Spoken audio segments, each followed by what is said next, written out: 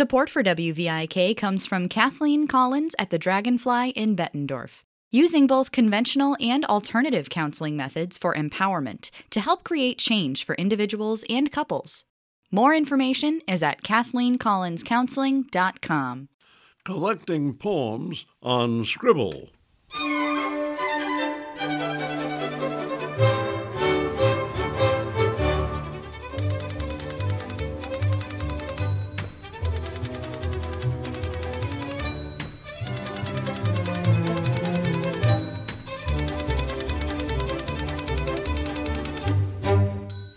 Welcome to Scribble, 30 minutes of conversation, comments, and reviews on reading and writing, editing, publishing, and selling books.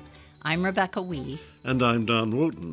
If John Lithgow can make a collection of poems, so can we on Scribble.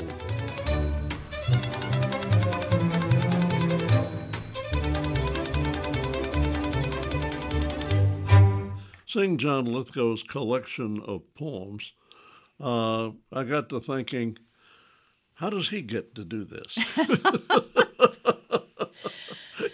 He's famous enough to have connections, and he can put together his own list. Well, and that's true. It's, but I thought, I suppose that's one of the great advantages of celebrity. You can kind of do what you want. Well, he said in the intro, remember that he grew up with his parents reading poems, and so most of what he picked had meaning for him going way back to his childhood. But of course he was wrong, because he didn't have the Ballad of the Harp Weaver. That's right. Well, it's interesting that his title of Poets' Corner is followed by the one and only poetry book for the whole family. And I thought, that's an assumption. Yeah, that is. But for his family, that was it. Yeah, I know. But what is it about poetry that people get so bent out of action? I remember Dave Barry wrote a very funny column once when he mentioned as an aside that, of course, the most successful writers are poets. They all have their own airplanes and so on. That's right. Because writing poetry is not a way to make a living unless you're Robert Frost. No, or Billy Collins nowadays. Yeah. But most people who write it and even are well known have another job. They have another gig to keep them. I was reading. Yeah, I have this book I put together over time that I'd give talks and so on, and I put in here a bunch of definitions of poetry.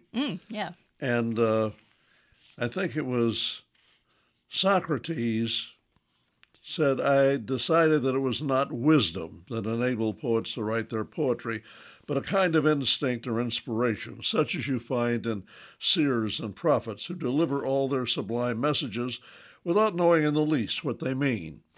And then Aristotle followed that up with poetry is finer and more philosophical than history, for poetry expresses the universal and history only the particular. So that's I think an accurate way to talk about people who identify themselves as I am a poet and why am I doing this, or why do I do this when I can't make money at it. I think you're right that there's something, if you love words and you are an emotionally not high-strung, but just intense person, then you need to find the language for it. So, Donald Hall would say, poetry is the unsayable said. That was one of his lines that I've loved. But, I briefly was involved in writing poetry just because I was intrigued by Quint City's poets. Sure, yeah. I attended a meeting and thought, well, if I want to go to these meetings, I better bring something. Yeah. And so I wrote some poems. Pretty lame stuff, but I wrote some poems. It's all, when I'm teaching poetry, the mood or the idea or the subject matter or the time to write a poem varies so much that it's really hard to say on Thursday night I'm going to write poems, because you might not be in the mood, you might not be able to.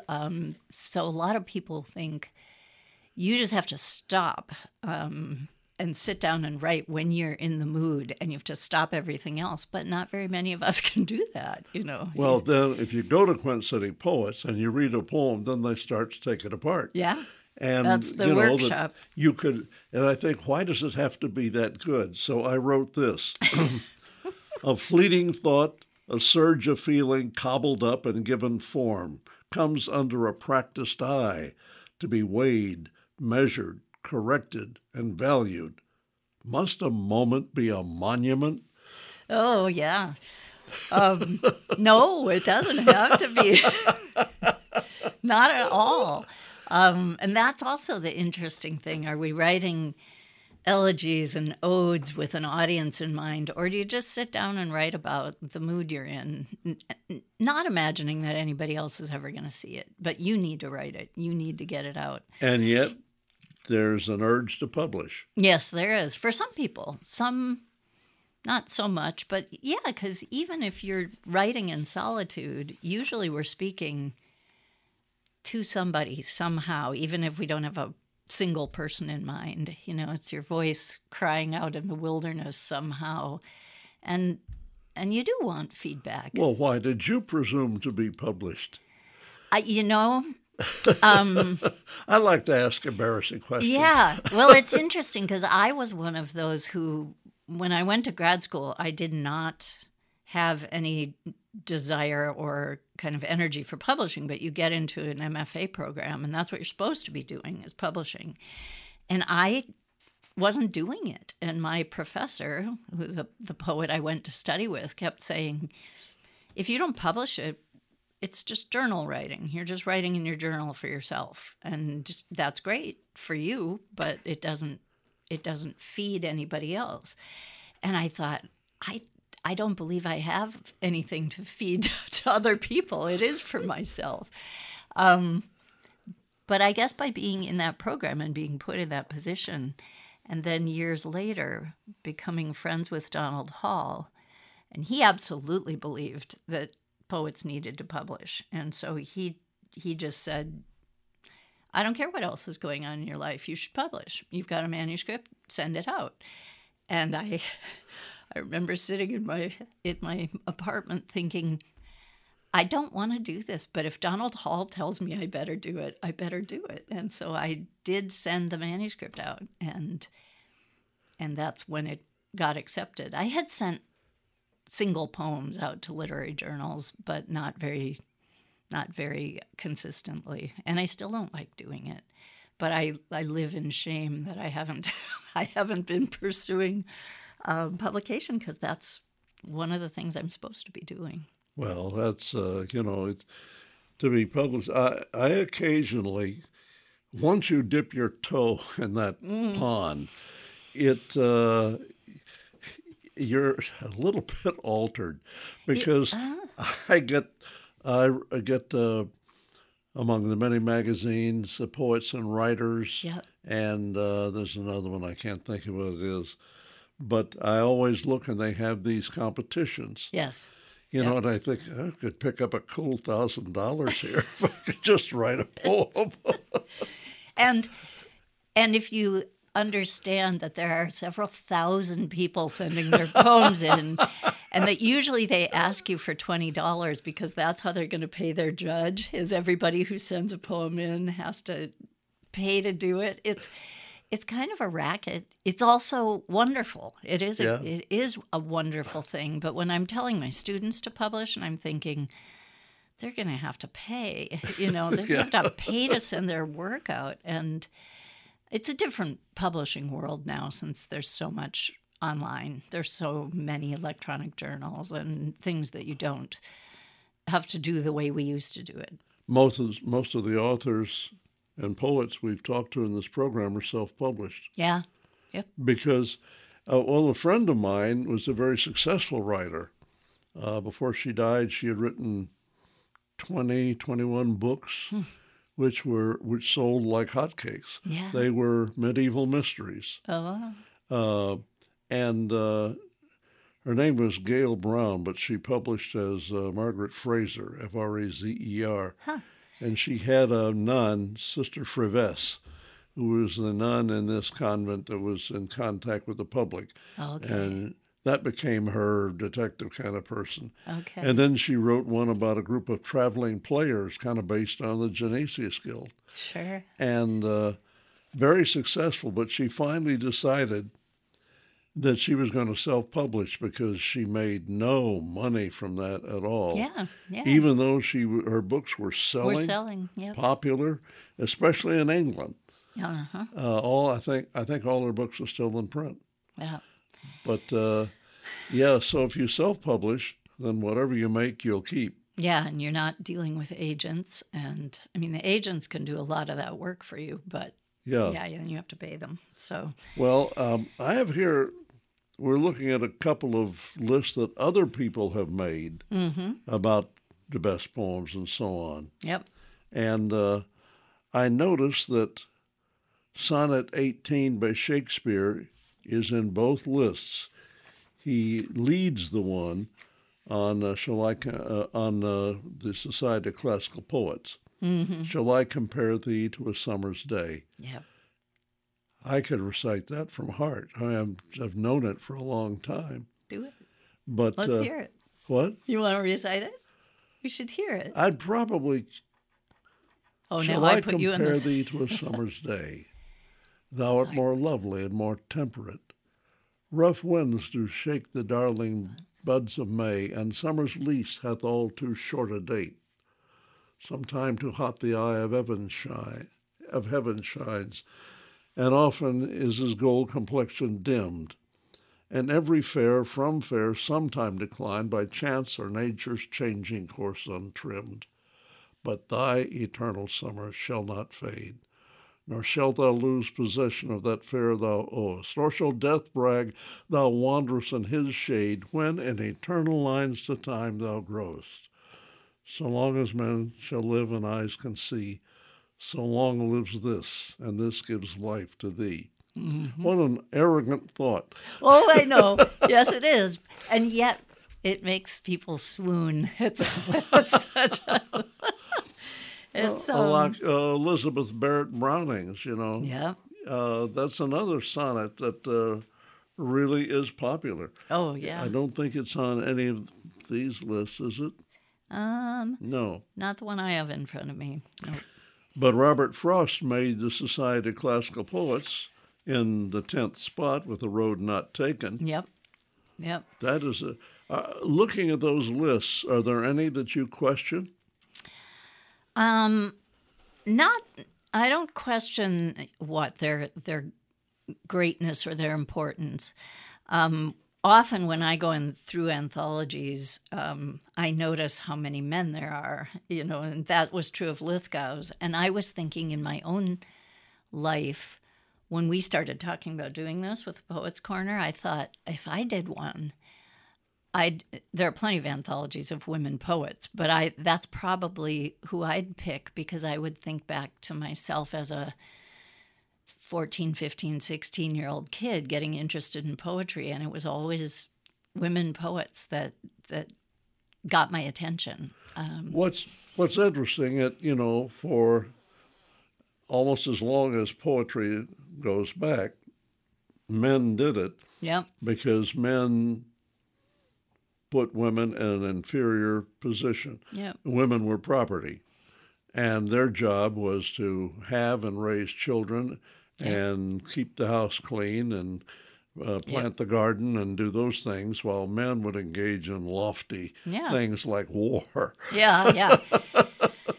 Or go off to their studies and write their poems, but somebody else would feed the kids. You know, so. But I must confess, there's a pile of great poetry that comes from those ages. Oh yeah, no, there's no debate about that. I just probably at this point in my life, when I look at something like Lithgow's book, and I don't disagree with the poems he picked, but my list would be different. Not because not because I think he's chosen unworthy titles, but my own sort of personal predilection would go in a different direction, I suppose. Take a look at the Society of Classical Poets list. Is that the one from the Poetry Foundation, or is that? No, this is yep, I got it. Yeah.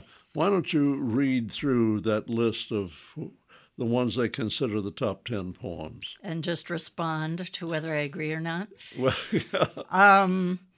They're all, I'm teaching right now the Wordsworth poem, The Daffodils. Read them. In order? Yeah. Shakespeare's Sonnet 18, which is the Shall I Compare Thee to a Summer's Day. John Donne's Holy Sonnet number 10, Death Be Not Proud. Then 3 is William Wordsworth's Daffodils, which also just goes by I wandered lonely as a cloud, which is the first line. I wrote a great parody of that for Did the you? Tunisian Guild. That's a beautiful one. Lots have done that. There are a lot of poems that sort of respond. It just sets itself up, I suppose. And at the same time, it's really beautiful, the idea that you can counter your own darkness in a way by, he's a romantic poet, so the natural world will save you, will save your life. Then there's Wadsworth, Longfellow's Psalm of Life, and Tell Me Not in Mournful Numbers.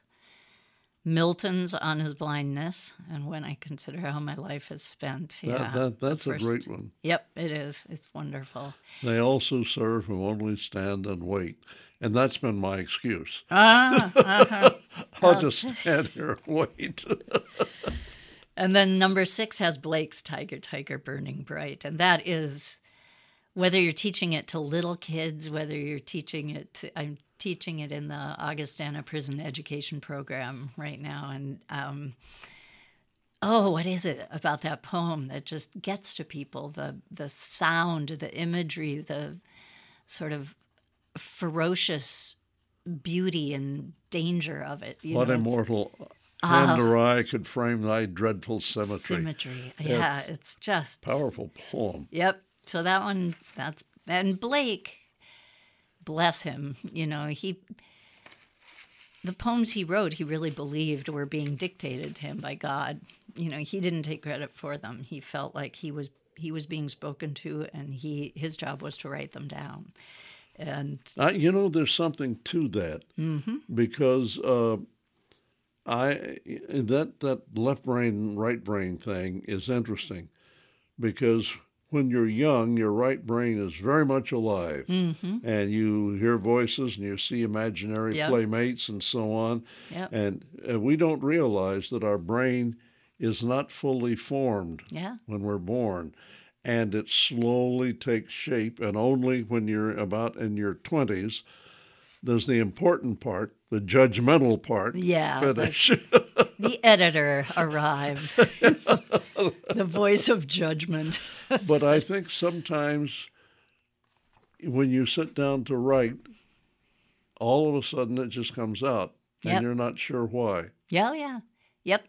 A student just did that in class yesterday. I gave them a prompt, and they wrote madly. Their task is not to stop their pen. They just write, and if they run out of their idea, they just keep writing.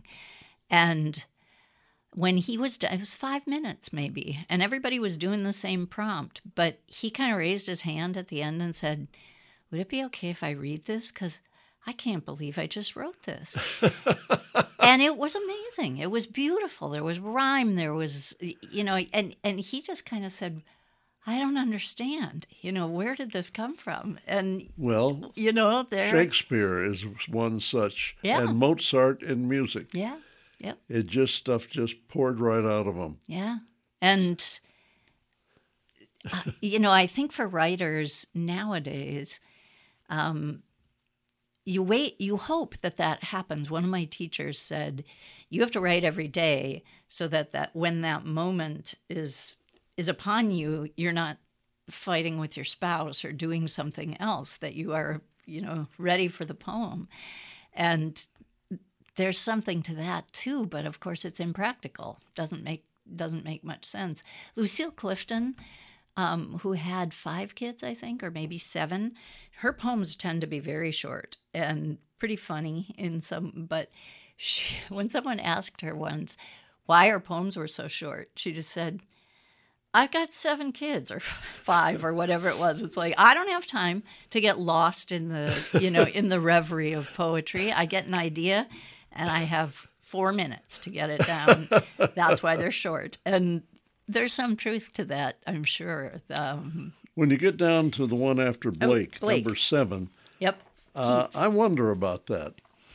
The Ode on a Grecian Urn? Yeah. I think Keats's odes are beautiful. They are hard to teach to students nowadays. The formality of them and the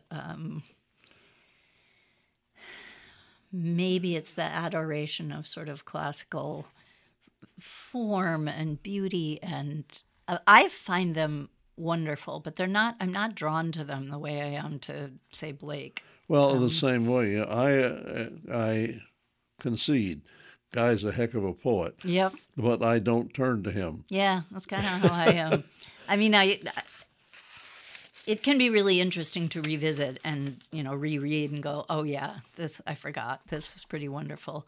But he's not, he isn't someone I think, oh, got to teach that one. And then they've got Shelley's Ozymandias, and that is a wonderful... I've gone through several lists, and that makes a lot of them. Yeah. I think it's sort of the hubris of that it's addressing, I guess, and the idea that we want to last forever through our art, but it's also the storytelling angle of it. I met a traveler from an antique land. Right away you're kind of, I want to know what this My is. name is Ozymandias, and round the back the parrot sings. Yep. Yeah. Yeah. It's, that is the interesting thing about being alive. You can't imagine being dead. And for some people, this gets to be a problem. Yeah. Because, wait a minute, I sometimes think, why have I filled my head with so much stuff if it's all going to be... Just go away. It's all going to go away. It's not going to be of any use to anybody because it's in my head. And... But you've found ways throughout your life to let it out of your head, whether it's sitting here talking or writing. But it's not chiseled in stone. There's no statue or anything like that. And not yet. People carry on. I say, look, when I die, they're not going to be chanting my name. Don't worry about it. But you don't know that. That's the thing. Well, it's true. You don't know that. But I've been careful to keep a relatively low profile, although I have done things that I'm quite proud of. But none of them are the kind. I've never sought national publicity for the Genesis Guild and they've never sought higher political office than the state of Illinois. Yeah. I figure enough's enough. And so there's no reason to think that you are going to be perpetuated in anybody's mind or imagination. Right. And it's a good idea to get that out of your mind right away. Probably, yes. Now in this day and age, if you're banking on your fame after death, I guess you won't be around to see if it doesn't happen. But... I won't be around to hear the funeral orations or anything. It's like in the Odysseus, when toward the end he's challenged, to say who he is, and he says, I am Odysseus, and my kleos reaches the heavens. Mm-hmm. My fame is immortal. Yeah. Son of a gun, it is, Well, then the last on this list is Emma Lazarus as the new Colossus. Let me read that to you. Sure. And see what you think about it, because this is about the Statue of Liberty. Yep. Not like the brazen giant of Greek fame, with conquering limbs astride from land to land. Here at our sea-washed sunset gate shall stand a mighty woman with a torch, whose flame is the imprisoned lightning, and her name Mother of Exiles. From her beacon hand glows world-wide welcome. Her mild eyes command the air-bridged harbor that twin cities frame. Keep, ancient lands, your storied pomp, cries she with silent lips. Give me your tired, your poor, your huddled masses, yearning to breathe free, the wretched refuse of your teeming shore. Send these, the homeless, tempest-tossed, to me. I lift my lamp beside the golden door. Oh, it just makes you want to weep, doesn't it? When you What do you think the shape we're in now? exactly, It's just I know. getting torn apart by immigration Yep. argument, and Lord knows there's a county in Iowa, I think it's Greene County. Rural America realize they're dying, and so they are actively trying to recruit Sure. these Latin American Yeah. refugees to come here. Come here. We want you here Yeah. Yeah. because they can rebuild that Yeah. county and that town. Yep. Okay, and we get down to the end. We get down to Frost and the road not taken. And that, oh, how much has been written about that poem. You know, it's, You know, the simple fact of the repetition of the last line, and miles to go before I sleep, and miles to go before I sleep. The one is in time, the other's in eternity. that one, though, isn't that, that's the end of Stopping by Woods on a Snowy Evening, isn't it? Two roads diverge in a yellow Down wood, And and sorry, one I could not take. Yeah. travel both. Do you have the text of that one? No, I don't. I think the last two repeated lines that you have, that's Yeah, you're right. his other Stopping one, by woods on on a snowy evening. Yeah. And that's the one that I still find really mysterious to teach is. because people respond so differently. Some to think this is about suicide, and some to think it's about just noticing the beauty of a moment. Well, you know, the one thing, I got a long way to go here. Mm-hmm. And then you think, yes, in my life I have much, A lot yet to do still. yeah, a lot. So the simple repetition of that line is a knockout. Yeah, it is. And it leaves you just kind of floating around, wondering about the poem. Yep. Yeah, and his rhyme scheme in that one is also really interesting if you look at how it's sort of pulled forward by the rhyme sound. Yeah, well, we didn't make our list, did we? We didn't get to our own. No, but then looking at other lists, you know, the Hope is a Thing with Feathers by Dickinson made the top of the Poetry Foundations. Yeah, that's And then The Wasteland by T.S. Eliot. Uh-huh. My Lord, you could spend your life digging through that. I know. The Love Song of J. Alfred Prufrock. Mm-hmm. That wonderful image, like a patient etherized on a table. I know. That was the poem that made me admire Eliot and give him my attention more than some of the others that are taught. You know, it was the creation of that character and that attitude and that kind of repetitive despair and paranoia, I think, is powerful. So we haven't come up with our own list of poems, but there's so many and there's so much time and we have roads yet to travel. Yes. Miles to go before we compile our list of favorite poems. That'll do it for this session of Scribble. We hope you've stayed with us and that you'll be back for the next time on Scribble.